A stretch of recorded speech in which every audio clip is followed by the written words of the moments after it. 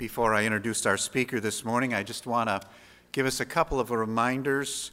We have book tables in the gym with all kinds of great missionary books. And so I just want to really encourage you for 3 weeks this year. We usually do it for 2 weeks. We're going to do it for 3 weeks this year. All kinds of great books on missions in the gymnasium.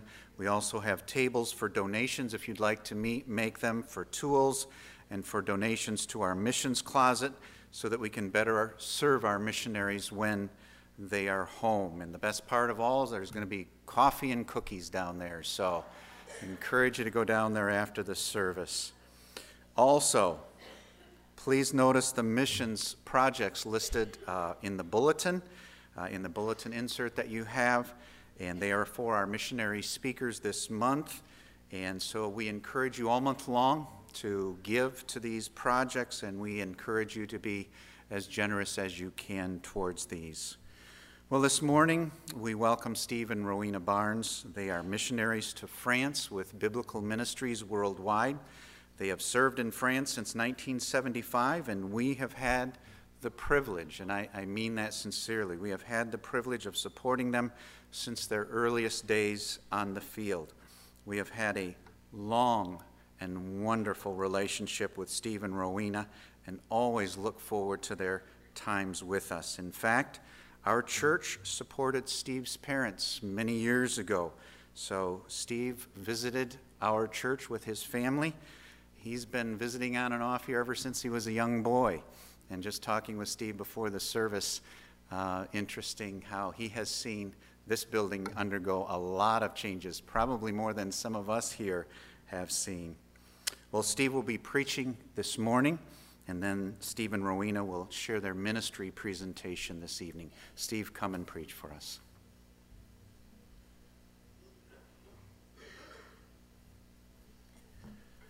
Well, it's a privilege for me to be here back in St. John's. I was born in Michigan. I didn't live in Michigan very long, but I was born in Michigan, over by Durand, Michigan, if anybody knows about where that is. But we were on the road. We weren't living there. My folks were traveling through, and I was born on the way. And it's been that way ever since. Also, it's a joy to come back here and see the Spirit hasn't changed. This church is still a growing church, and you know, it's encouraging for a missionary to come back and see that things are cared for back home. We are part of a team. We're all working together. We're just your delegates over there to France, and we thank you for that. You've been supporting us faithfully. You're one of our largest supporters. You would never guess who was our largest supporter. It's the church we started in France. We said, you don't need to do that. They said, no, churches in America have been supporting you up till now. Now it's our turn to pay back, and that's the only way they know how to pay back, is to participate in our support. So the church we started there is supporting the ministry in Fréjus for $700 a month, and ourselves for $500 a month. And so I'm saying that is just so that you know how much they appreciate what you've been doing, making it possible. Many of them found the Lord because we were there, because you sent us.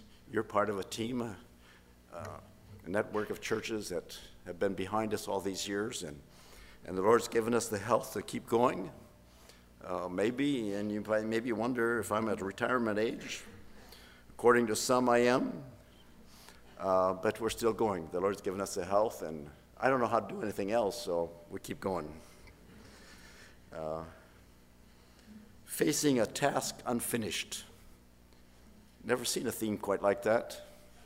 Facing a task unfinished. Usually you try, but it's true. But the point is that the verse that goes with it does give us hope.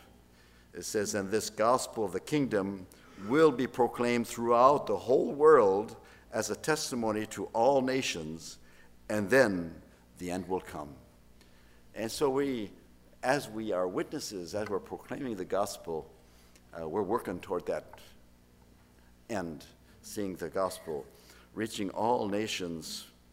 And you probably remember our ministry in Saint Denis was it was a multicultural church, multi-ethnic, people from all nations. And you know what? We're just getting started. We're just 3 years in the ministry down in the South, and we already have several nationalities. I think I attract them. Maybe I'm just that way in my head. So anyway, that's wonderful. I like that. Talking about this unfinished work, we can think, and maybe you have been thinking of what tribes have not been reached, what peoples have not been reached. Where could we send another missionary? Are there any places where we could send a missionary? And sometimes we look so far to the horizon that we forget some that are right here. And this morning I'd like to think of our children. You know that the largest group of unsaved people in a church are the children. And I don't know what percentage of your children are still unsaved, but that's our greatest priority. The ones we love most is the ones we want to reach. And another thing is that, and it's what I've learned through the ministry, is that as we are concerned about the weakest among us, we end up reaching all. And if we aim for a certain category, we miss a lot of people. But if we start aiming toward the needy, the helpless, then it seems like they all find their place. And so I'd like to invite you to open your Bibles to Mark chapter 10.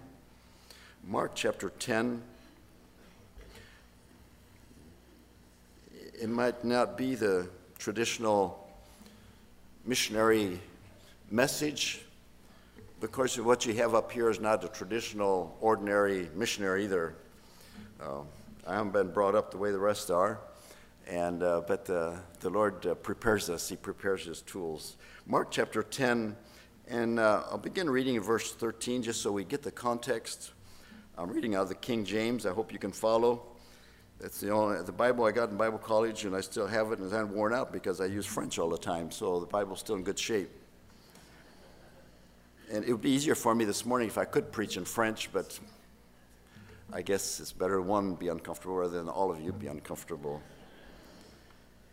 Verse 13, and they brought young children to him, meaning Jesus, that he should touch them. And his disciples rebuked those that brought them. But when Jesus saw it, he was much displeased, and he said unto them, suffer the little children to come unto me, and forbid them not, for of such is the kingdom of God. Verily I say unto you, whoever shall not receive the kingdom of God as a little child, he shall not enter therein. And he took them up in his arms, put his hands upon them, and blessed them. The part of the passage I want to underline is in verse 14. He says, and when Jesus saw it, he was much displeased. Most of us don't think of Jesus as being upset about anything. He always took things so calmly. When he saw it was his day off, he decided to take a day off with his disciples, and all of a sudden when he reaches that shore, there's a crowd of people waiting for him, and he didn't feel bad about this day off not happening. He just was moved with compassion and fed them.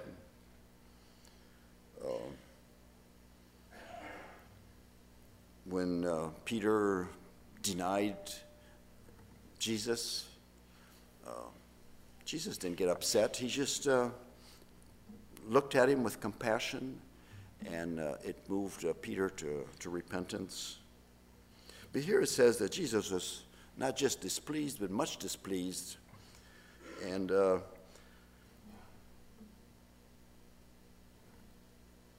this is not just he was unhappy. He was, and if you have the ESV, it probably says He was indignant. That was a strong reaction. And what was it that caused him this displeasure? It wasn't that he saw a tax collector going after a new widow. It wasn't because he saw a Pharisee driving a blind man away from the gate of the synagogue.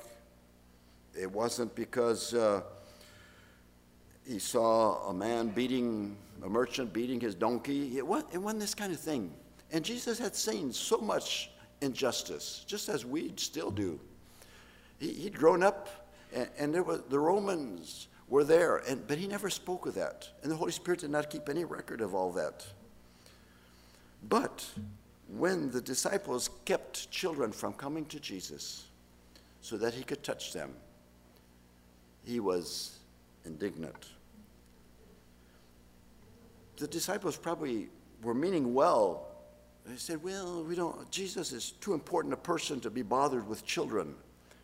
Or these children make a lot of noise, and we just kind of need to keep them away and tell the parents to just take care of their children somewhere else. Just don't come. Jesus has more important things to do than play around with children and run his fingers through their hair. But apparently Jesus didn't see things that way. And I wonder how many times we don't quite see things the way Jesus sees them. The one time when the disciples were indignant was when in Mark chapter 14, when they saw this lady take this expensive perfume and just pour it over Jesus' body. A year's wages just poured like that, wasted. That's the way they saw it. And it says that they were indignant. Now, they reacted to that. Jesus didn't. He said, no, he approved. You see, sometimes we don't see things quite like Jesus did. And it's not just the disciples, us also. And I think one important need that we have is to see the world like Jesus sees the world. To react the way he reacts.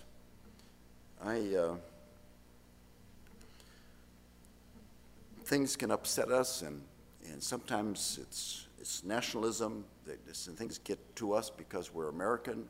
Sometimes things get to us because we're our culture. Some things get to us because of economy. So different things they react. But what about some of the things that displease Jesus? Do they cause a reaction? When I see the news and I see people overseas and because of war, and they're being destroyed and destroying each other and killing each other, and I look at that and say, wow, they're terrible people. Or do I say, wow, those people are dying without ever having heard the gospel? I mean, how do I see it? Do I see it? Did I ever take the time to not see it the way the news wants to show it to me, but I try to see it the way God sees it? And you see how terrible those children, and I just don't want to remind you all that because I don't want to distract you too much, but sometimes our reactions are not what Jesus' reactions would have been. And maybe without seeing what happens overseas, but just thinking of things that happen around here. How would Jesus see it? How would he react? Right in the church, right in my family, right in my own life. Do the right things upset me?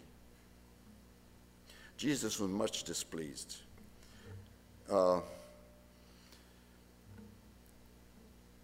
What displeased him was the fact that they were keeping these children from coming to him, from being touched by Jesus. First, the children, the Greek word is paideon, which is also the word that's used of the little baby that the wise men came to worship. I'll let you decide how old he was. All I know is that it was in a house and not in a cave or in a barn or stable, but it was in a house. But how old he was, I'll leave it up to you. But but it was a young child, an infant, and he says, because you prevent these infants, these children, from coming to me, and that upset him. Not that he believed that he could touch them and they would be saved. That had nothing to do with it.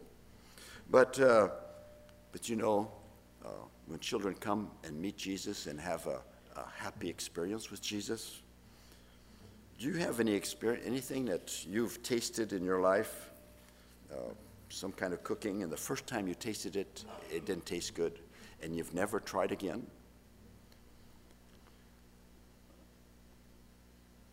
Or you tasted it and it was good the first time, and so you kept eating it ever since. You know, the first impression, the first reaction makes a lot of difference. I used to remember in Saint Denis, when people came for the first time, I figured they came in as tourists, or they came in as by curiosity, or came in just to please a neighbor, or whatever a reason was. Fortunately, the Lord doesn't measure us according to the motivations we have when we come to Him, but oftentimes after a person got involved in the church, I said, do you remember, why did you come back the second time?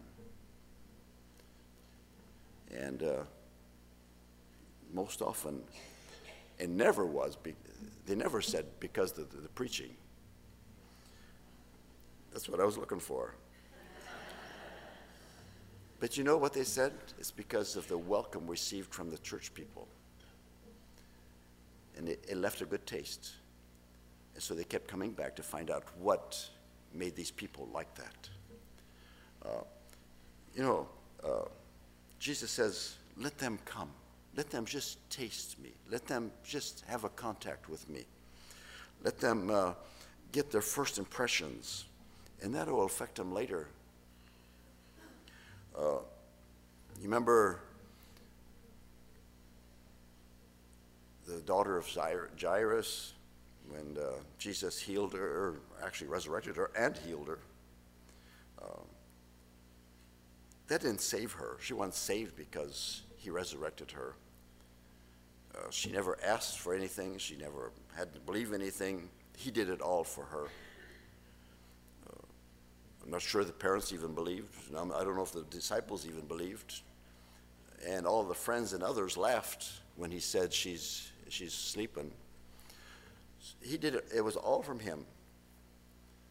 But you know what? The rest of her life, she's going to always remember, because she was 12 years old, Jesus gave me life. And you know what? I have a feeling that she probably, sometime along the way, became a follower of Jesus Christ. Her contact with him was a happy experience, a good experience. And I think our children need to have that. And I know you have a Sunday school program, and you have children's program, and I'm not talking about your church. I'm talking in general. And then what's true of the children will be true of any new people, any outside people, and anybody that comes, because we're all people, and we're all a little bit of a child inside of us. Those first impressions are so important. The question I could ask is, how do you keep a child from being touched by Jesus? Well, one way is to not bring them to Jesus. Notice that the children were brought. But you know, there's something about, you can bring them to church, but not bring them to Jesus. You can bring them to church, and that takes care of Sunday morning, but they kind of sense that mom and daddy come to church just because it's Sunday, out of obligation. That's just nice people in this country go to church on Sunday morning. And it's interesting. The children understand that. Actually, in a pamphlet that I picked up in a church last furlough about children preparing for the worship service, there was one statement. It's a resume of a document done by John Piper. It says, the greatest stumbling block for children in worship is that their parents do not cherish Jesus or a morning hour of worshiping him with the flock. Children sense the difference between cold ritual and authentic delight. Therefore, the first and most important job of a parent is to know and love God. You can't impart consistency effectively with authenticity. You can't impart consistently, effectively with authenticity what you don't possess. If you don't have it, you can't communicate it. And sometimes you say, yeah, I dragged my children to school, to Sunday school. I brought them, they were in a Sunday school, and a Sunday school teacher, all depends, their attitude also. I know in Saint Denis, we used to really work on the Sunday school, and our greatest emphasis was the Sunday school program. Because how many families would come, and the children were there, and after the service, the children come out and said, Daddy, we're coming back next Sunday. Well, we'll see. No, we got to come back next Sunday.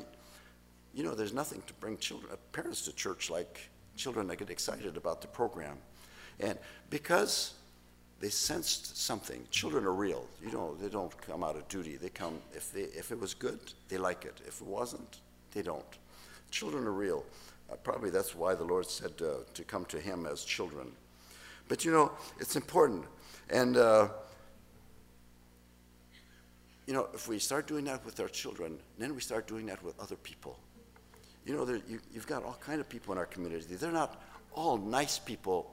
Well, maybe you do in St. John's. Maybe everybody's nice and all that. But I've been in other countries where they're not all nice. And you know, you can't look at a person and say, well, I think that would make a good member. Let's be nice to him.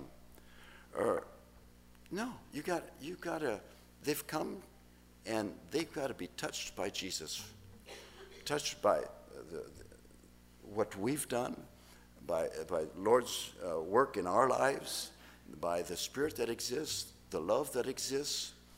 And I was thinking this morning, I said, you know, we talk about potential of members and who can be a good member, and we'd like to receive good members. But you know, most of the time when there are problems in a church, it's caused by members, not by the outsiders. So let's not be afraid of them. Let them in. They're not the ones that are going to cause problems. They're not the ones that cause the splits. It's members that cause splits. Let's let the outside world. We're not afraid. Bring them in. I mean, whatever background they are, or even if they have no background, let's bring them in. You know, in Fréjus, and we'll be telling you more about it tonight. But we're running 30 people, 35 or 4 people, but sometimes a third of those are unsaved. But that's what we want. They're there. They're hearing it. And we're praying the opportunity that they be touched by Jesus and get a good, they just find it a good experience to be around those that know Jesus, those that hear the gospel. And that they, you know, when you've had no background in the Bible, I mean, people come, they've never seen a Bible before. We got one that's coming to church. When I introduced myself as a pastor, he said, "What's a pastor?" That's what we're dealing with. And you don't just walk in and say, well, I think this is great. It takes them a while. The French are thinkers. They've been trained to think. And we had an older couple come to our house. It was one of our families that brought their parents. They're in their upper 70s. And they came, and he heard his dad mumble to his mother, said, "Don't you sign anything here." That's what they've heard on TV about sects. And be careful. But then the following month, they were there. And she actually brought a cake with her because it was a meeting of the church people meeting together at our house. And last time, the father called his son. He says, "Can you come and get us for this Sunday?" So, see, there's a work being done just to bring them to the point where they'll hear the gospel. And we get other people that come from Muslim background, people that come from Hindu background, people that come from atheistic background. You know, those people don't hear right away. And somewhere there's got to be exposure. And so we'd like to create opportunities, make it available. In the church where we are, the new building we are, you'll see the pictures tonight, but there's a man two stores down, 2 properties down. He's there changing the whole place to make it into you call it a nightclub or something where you, I mean, it's a whole different business than ours. I don't care. Jesus came down to earth. We don't mind being close to that. That'll attract some people. People will see our place. Let them come. But I've been talking to him, and he's been watching us. And he'll go, he'll say, oh, I saw that today you didn't have as many people. Or he'll say, well, I see that you got some new people today. Or yeah, he's watching. I'm glad. Keep watching. Keep looking. As long as he's watching, he'll see something. And I try to talk to him. We've got, he's been kind to us. He's come and done some work for free in our building. He's a painter. He says, I'll do the painting for you. He just comes. You don't know what? That's all he can do. But I don't mind any kind of contact. You know, I don't care what he's doing. I just want him to hear the gospel. He's got to get close. And I don't want to do anything that'll keep him from getting closer to hear the gospel. You know, Pastor was talking about how we were sent out 40-some years ago. What I believe now, I believed it then. But now I believe it even more because I've seen it, I put it to the test. And I've seen impossible situations be turned around to the glory of God. So I believe it. I tell people come, and we've got, even in our church right now, we got a lady that had, according to her husband, she has 7 demons in her life, and they had to be cast out.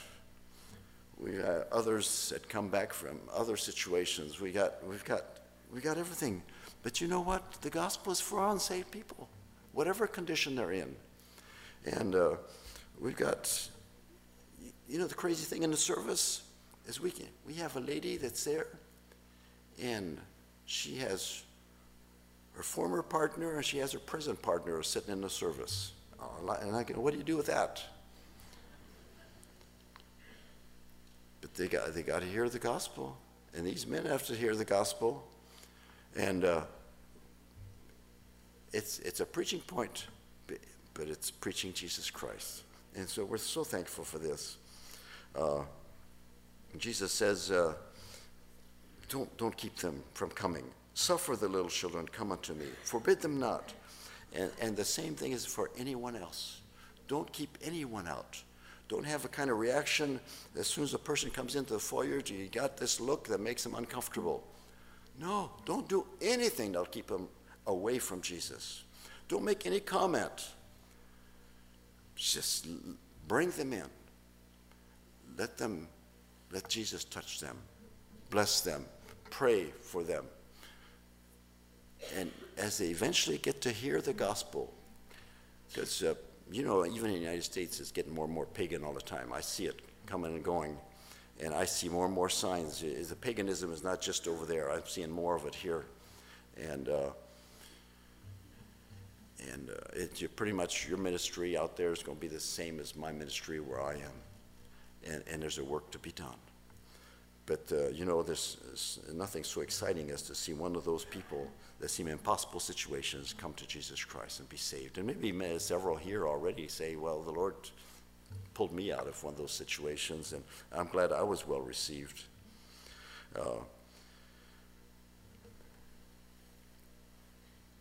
Jesus blessed the children that came to him, and he wasn't just busy with adults. I mentioned earlier the daughter of Jairus. He left the adults to go take care of the little girl. And he'll do it again today because he hasn't changed. And we need to be ready to go and meet. Tonight, Rowena will be telling about a fellow we talked to. I was telling you that he didn't even know what a pastor was. He went to meet with him, a neutral place. You probably think it wouldn't be too bad on the shore of the Mediterranean Sea, looking out over the sea. That's not too bad a place, but that is a good neutral place. That's where he would be comfortable, and that's where I can be comfortable. And meet him there, and we talked. And we talked for an hour and a half, and by the time it was over, I got home, and my wife says, well, how'd it go? I said, I don't know. I don't know if he understood anything. I said, at the end, I was hoping that we could have another opportunity to meet. That's about the best I was hoping. Come back tonight, you hear what happened. Hear the rest of it. You're used to that kind of treatment. You have it on your TV all the time. You know, just when it gets exciting, advertisement. France, they don't have that. They don't allow that. French, they'd be up in arms if that happened. So it's in France, advertisements is the beginning of the movie and at the end of the movie, but never cut. So anyway, but you know, the Lord says, bring them. Don't keep them. Don't be an obstacle. Don't want to be an obstacle to the people coming. Bring them. And whoever they are, and like I told you, I'm for being any. I don't care where they're from, what kind of background, what color they are, what they've been through. And they're not always responsible for what they've been through and what life has done to them, and what kind of living they have. I don't care where they're from. We've seen it all. But we've seen the gospel change lives. And it's wonderful. And the church in Saint Denis is a testimony to that. And just for your information, the church is growing. They're starting a branch church. And they're supporting us. And they're carrying on. Probably was a good thing that I left them. But God's doing his work. But let's not have this attitude where we're just like the disciples, that they weren't quite thinking like Jesus was thinking, and there were obstacles, and Jesus was indignant. And we wouldn't want Jesus to be upset with us because of the way we treat people that he brings. And so actually down deep in my heart, I say, Lord, I want to have the right attitude so that if you had somebody that wanted to find the gospel, that you would be free to send them my way, because you know I'd receive them well. And you know, I think there's enough people out there serving. There's a few unsaved people left in St. John's, I'm sure. And they might travel a long ways to find a place that would receive them properly. And appreciate you giving us the opportunity to be over there in southern France, where you look at the pictures tonight and you say, wow, they're happy. Well, the houses are beautiful and the countryside's beautiful, but it's not always happy inside the homes. And we want to do everything to receive them. So we got everything in the church. It's not very big, but we got all the way from people that can't read to a well-known medical doctor in our area. That's the testimony the church wants, everybody. And we want to receive them. And he says, especially you as disciples, don't keep them from coming. Let them come unto me. Bring them and let them come. I know the thought is very simple, but you know, sometimes we need to stop and say, Lord, am I keeping anybody from coming? Am I keeping my children from coming to you? Just because of the way I act at home, just because of the way I treat my wife, just because of the attitude I have when I go to church. They know how you act before you get to church. And then you walk into church, hey, hello, brother, praise God, amen. Well, they know what you were talking like in the car. And it sounds like it happens here too. But you know what? And they know all that. And the children say, don't tell me about Jesus. I'll keep going with you because I have to until I turn 18, and then you watch. You say, well, I don't know why. I can't say it every time, but let's make sure that we're not the excuse they don't give. If they find other excuses, we can't help it. But I don't want to be the excuse why my children don't come to Jesus. The Sunday school teacher doesn't want to be the excuse, oh, it was so boring at church. I mean, boring. And they'll use that excuse, as soon as I get out of here. No, we don't want them to be able to find that excuse. We want it to be a happy experience. The only way you're going to find an excuse to not come to Jesus is you're going to have to be rebellious. Some way you're going to have to be rebellious, but you can't find a decent reason, and that's what we want. Is children, people come to Jesus. Jesus was rejected for a while, but after the cross, after the resurrection, Pentecost, probably a lot of those people that had rejected Jesus came to him, because I don't know how to explain how they got the 5,000, where they came from. The gospel had gone out. Many people had been healed. Many people had been touched by him. They'd heard him speak, and all of a sudden it became clear. And they said, he is it. And so let's have that testimony around us. Children, foreigners, handicapped people, people that have suffered abuse, people who have responded to all kinds of different treatments, that have gone into life and have tried to find pleasure, and all they found fun, but not joy. And Lord, and that we want to bring those people. The church, I tell the people where we are, I said, church is for sinners. If you're not a sinner, we're not interested. It's for sinners, and then the gospel changes them. And so let's this morning each ask ourselves, yeah, the task is unfinished, and understand that. But is it unfinished because I'm an obstacle to some people coming to Jesus? Have I kept anybody from coming to Jesus by the way I act, by the way I talk, by the way I reacted, or by what I've not done? Beginning with my children, beginning with my family, beginning with my church, beginning my neighborhood. May the Lord help us so that the work would not be unfinished. Not just the nations over there, but there's people here that need to hear the gospel. Let's pray. Dear Father, we are so grateful to you for having been willing to come to earth and to die on the cross for our sin. And we still don't understand that. It's still a mystery why you were willing to do it, and we don't understand how it worked. We don't know how it can still work 2,000 years later. We have a lot of questions, Lord, but we do see lives changed, and people find joy and deliverance and a new kind of rest in their minds, in their souls.